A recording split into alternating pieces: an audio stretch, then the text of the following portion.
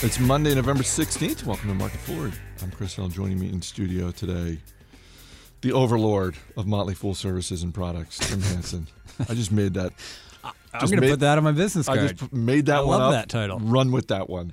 We're going to dip into the Fool mailbag, but we're going to start with the deal of the day. Merger Monday, living up to its name once again. Marriott International is buying Starwood Hotels for $12.2 billion in cash and stock, thus creating the largest hotel company in the world.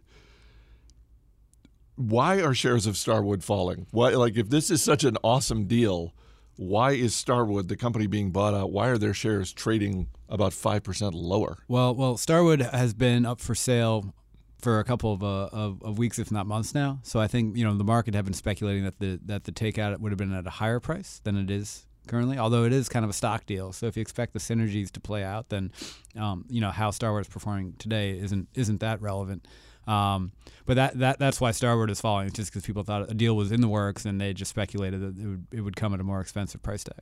It does seem, putting aside the price drop, it does seem on the surface like this is a deal that could work out pretty well when you think about how Starwood and Starwood Properties have much more of an international footprint than Marriott does. Yeah, at a glance, it does make some sense. You can't say that about all mega mergers. Yeah.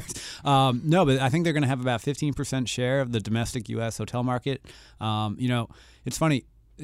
So much of the recent sort of internet and technology boom has been driven by entrepreneurs who come up with solutions to better distribute somebody else's products, right? So all those travel websites, they don't actually own any hotel rooms or so on and so forth. Uber doesn't own any cars. They're finding a way to help other people more efficiently use their assets. But at some point, it seems to me like if you actually own assets, you should be able to come up with a better way to more efficiently use them, right? And so if Starwood and Marriott combined have all this hotel inventory, you could foresee a world where they've got their own app or their own technology interface whereby you can book these rooms and the properties communicate with each other, and so where you're staying, where you're going, so on and so forth. So it puts together a pretty valuable asset base in play it forward a few years in potentially interesting ways. Yeah, it really does seem like we have seen a lot of, if not flat out merging, but certainly a lot of partnerships in the travel space. When you look at what's happened recently in China with Ctrip and Qunar, it seems like with every passing month, Priceline and TripAdvisor get closer and closer together. I don't know. I'm not sure what to think of this other than as a consumer, I feel like at some point things get big enough that consumers are going to get squeezed. Oh, sure. I mean, it's been a golden age for consumers in the travel space in terms of being able to comparison shop different flights, different ways you can connect, different hotels, what the offers are, and so on and so forth. But the economics to those businesses weren't that good. As consumers got more information, profit margins tended to go down. In China, all those online travel websites were losing money hand over fist. And, in a world where there's only one Chinese online travel website, they're going to make a lot of money, and the Chinese consumer won't see the prices decline as fast as they did, and take rates even on airlines, they declined from paying 11% to paying 3% at Qunar, or perhaps even less than that. But this is how business flows, and it ebbs and flows that way. And I think as businesses consolidate in this sector, it's one of the more mature online sectors. Travel websites were among the first to really be consumer facing. The economics for those businesses will get better, and I don't think prices will necessarily rise for consumers, but you'll stop seeing so many, such drastic savings year after year. But in the fintech space today, for example, with robo-advisors, you're seeing sort of the same dynamic play out, but at an earlier stage level. So Acorns, Wealthfront, Betterment, I mean, these companies are losing huge sums of money, and but you foresee a time when they potentially do merge or consolidate or get acquired by a bigger player, and then the bigger player takes some of their technology, obviously gets some of their users, but as there's fewer people to engage in a price war, the economics of the businesses will stabilize, and consumers probably will stop seeing prices drop as fast as they have. You were in California, was it last week, for a mobile conference? Yes, that sounds about right. It's all a blur. It's all a blur. We were chatting earlier. I mentioned that one of the things that caught my eye was you did fire off a couple of tweets from the conference, and I'm sure there were some good things, some good takeaways. Oh, yeah. But one of the more humorous takeaways was when you tweeted, "It's mind-blowing how much intellectual capital is being spent to solve mild inconveniences over real problems." This is a real quote. This is somebody who was talking about mobile devices and geofencing, which is like being able to figure out where you are based on having the phone in your pocket. And the guy goes, I kid you not, he's like, imagine what the world will be like when you can walk into a Sephora and they know you're there. And it was like, what will the world be like? Will you better just be able to better target me, scented soap? What is... I can imagine that world, and it's not that much better than the world. Don't we live in that world right now? Yeah, it's like... If the people working in the Sephora are looking up at the door... Imagine what the world will be like if you can walk into a Sephora and they know you're there. It's like, yeah, I can imagine. Yeah, I can imagine that world. It's not that much better or different from the world we have. What... were there... However, some interesting takeaways. Oh yeah. In terms of beyond just sort of the humorous. Well, mobile computing has the opportunity to do some incredible things in terms and not even and it's not mobile. They're not even phones anymore, right? They're like smart pocket devices. And what can you do with something in your pocket that knows a lot about you, knows where you are in the world, and can solve lots of problems? But that raises all kinds of interesting questions. There was one startup, and this goes back to the lighter side of things, that said, so I started this company after I got 3 bad haircuts in a row to help people better find stylists who can cut their hair. And I was like, well, and now you've raised $50 million. That's a mild inconvenience, so that I'm glad you saw. Well done. But there are other ways. The other funny insight was that it was either TripAdvisor or someone was talking about their mobile app. I think it was TripAdvisor, and they had said that their incremental improvement on the Google Maps experience was that when you want to go to a destination, instead of showing you the map, it just on your phone shows an arrow about which direction to start heading, which they thought corrected for what they called the walk of shame. Obviously, if you're in college, walk of shame has different connotations. That's a whole other thing. But their walk of shame was that, you look at the map and you start walking in one direction and you realize that the blue dot is moving farther away from your destination. So you turn around, you have to sort of hang your head in shame and go back in the other direction. But where they're like, yeah, just put a big arrow on your phone and just follow the arrow. But now most people have no idea where they are in the city or in the world when at any given moment. Right. They just sort of rely on their device to get them out of there. But there are all sorts of interesting talks about where the world, what this could enable, and in what aspects is it helpful, and in what aspects does it turn us into more of a helpless generation of people relying slaves on to our phones. Correct. Yeah.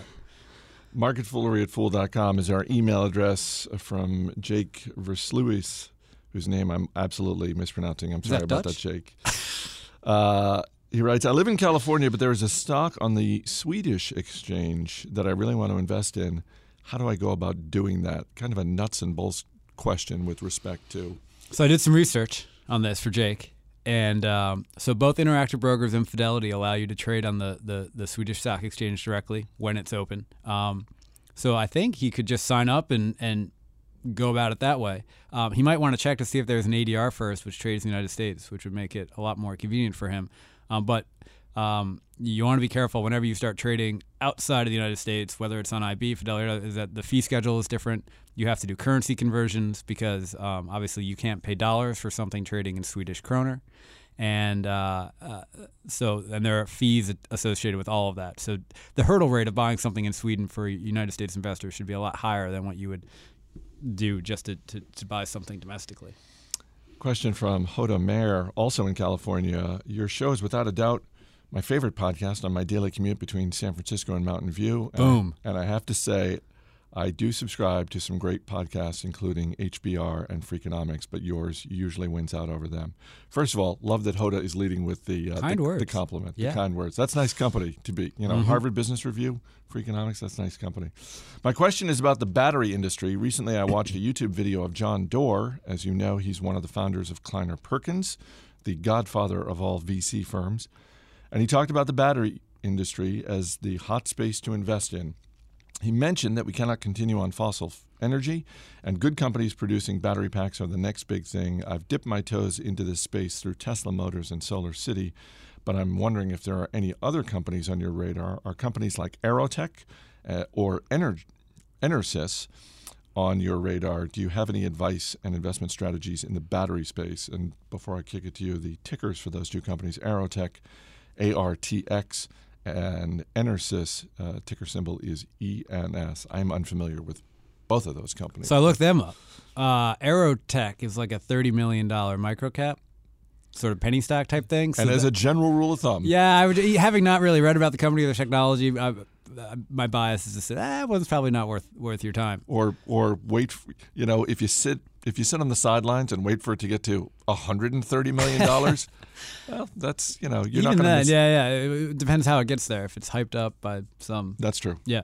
Anyhow, Enersys is obviously a much bigger company, and they do batteries and I think distributed generation for help make power consumption more efficient. I think the broader point that John Doerr is making, I think, is spot on. That if you can have batteries, then it helps solve some of the alternative energy problems that we have on the grid in terms of wind doesn't blow on a hot day, and so you can't use wind farms to power air conditioners when it's really hot. That's just one example. Obviously, there are probably some hot days where wind blows, but generally speaking, if you're consuming heat in the winter and the sun's only shining for 4 or 5 hours a day or what have you, like how would you in a solar energy world apply or solve that mismatch? Batteries obviously help because you generate power when you can, you keep it, and then you can distribute it when it's demanded. Tesla obviously has been doing a lot with batteries. Solar City is more of kind of a financing company. If you really get into like the nuts and bolts of what they do in terms of like putting solar cells on people's houses and then selling and then packaging them up into financial products and selling them to basically bond investors. So that's kind of a quirky business. There's some OEMs in Japan and China that are working on batteries, and then obviously utility. I mean, it sounds sort of obvious and plain vanilla, but there are some utilities that are doing interesting things. Obviously, it behooves them to solve, peak demand issues on the grid and so on and so forth. But, I think this is one of those spaces where the big picture story makes a lot of sense. The way that venture funds are probably going after it is making a lot of little tiny bets, hoping that one pays off big in the long run. And so from a public investor's perspective, it's kind of hard to replicate that without having their capital access to things that aren't public yet, and so on and so forth. But Tesla obviously has merits as an investment beyond batteries, and then I would look at the utilities and see if any of them are doing interesting things. It's interesting, and I know David Gardner has talked about this on his podcast, Rule Breaker Investing. The idea of car ownership and just sort of the ripple effects beyond just sort of battery-powered cars, but when you look at autonomous cars, the rise of Uber, that sort of thing, and imagining one potential outcome is car ownership becomes something that our generation is maybe the last to really embrace. Sure, yeah. And that 30 years from now, there's not really a good economic case for owning a car. It's just a bunch of fleet management companies or so on and so yeah. Yeah, I've talked that through, and you could certainly see the merits of that. There's some fringe cases where you live out in the middle of nowhere where maybe it behooves you to have your own transportation. Right. People make jokes about, guys who have canned food and gold bars and guns locked up in their house. But, in an emergency situation, having your own wheels, potentially. That's going to work. It's a sort of a fat tail event, but, if it only costs you $2,000 to have some sort of old Volvo sitting in your driveway, maybe you do it just in case. Certainly from an efficiency standpoint, I mean, Uber has really changed the way that people think about convenience. I mean, I was at this conference last week, and obviously there are a lot of Uber drivers per capita in San Francisco. But 400 people left the conference at the same time. Like, imagine hitting a taxi line. I mean, you're going to be standing if you're at an airport, and it's like, oh my God, that's a 2.5 hour wait. Whereas all of a sudden, 100 Ubers just showed up out of the street. There you go. Everybody got in their own car. You knew what license plate to look for, and everybody was on their merry way. So, I think there's some interesting things coming in terms of making assets more efficient. And certainly there's a lot of ways to make a car that sits in your driveway for 22 hours out of the day a lot more efficient. Before we wrap up, let's talk about running, because you and I ran in the U.S. National 12K yesterday. I didn't win. I am not the national champion. Nor am I. Although before I left my house, my 10-year-old son looked at me and said, I know you're not going to come in first place. And I said, thanks, buddy. And he said, but I want you to try to come in first place. Well, there was that guy. I was like, I don't need that pressure. Was it at the Boston Marathon this year where there was a guy who just sprinted out and he ran the first 3 or 4 miles just as hard as he could to say that he had led the Boston Marathon? Really? I think that's true. I think that was a real thing. And there's part of me where you're like, yeah, we're going to stand on the finish line and just start at a dead sprint. And just, obviously you're probably not going to make it past mile 1, but I'm going to be winning for some period of time. So there were elite runners. I didn't actually do that. Yeah, no. They crossed my mind. There were elite runners, people who I think it's safe to say we're going to see on the U.S. Olympic team next summer. Mm-hmm. Certainly Molly Huddle, the woman who won the National 12K yesterday by about 30 seconds. She was way out in front. She just destroyed everybody else in the field. I don't know about you. At one point during the race, I actually found myself thinking about long-term investing. And here's why. Okay.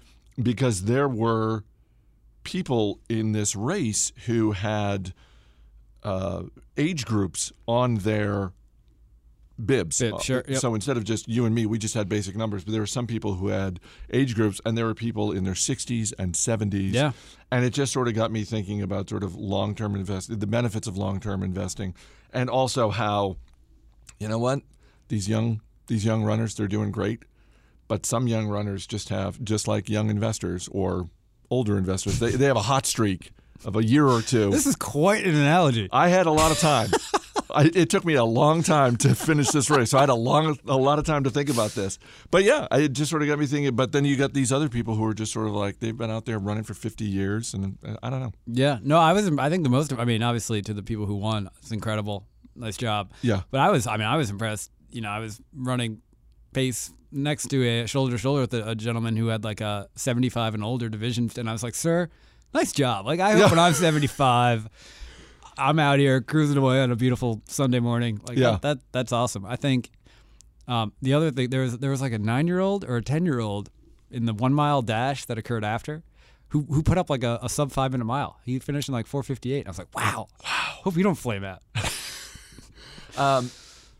There's no rest for the weary though, because this coming Sunday there's another race, and the Motley Fool is actually a sponsor of this. This is the Run for Shelter, which benefits the Carpenters Shelter. This is a good cause. Yes. This is a great cause, and this is I think our company has sponsored this every year. Just about every year we've done it. I think this is the fourth or fifth year this race has gone. Sounds potentially accurate. So if you're in the D.C. area, and we'll tweet this out on the Market Foolery Twitter feed, but we'll tweet out a link to the race. Come join us.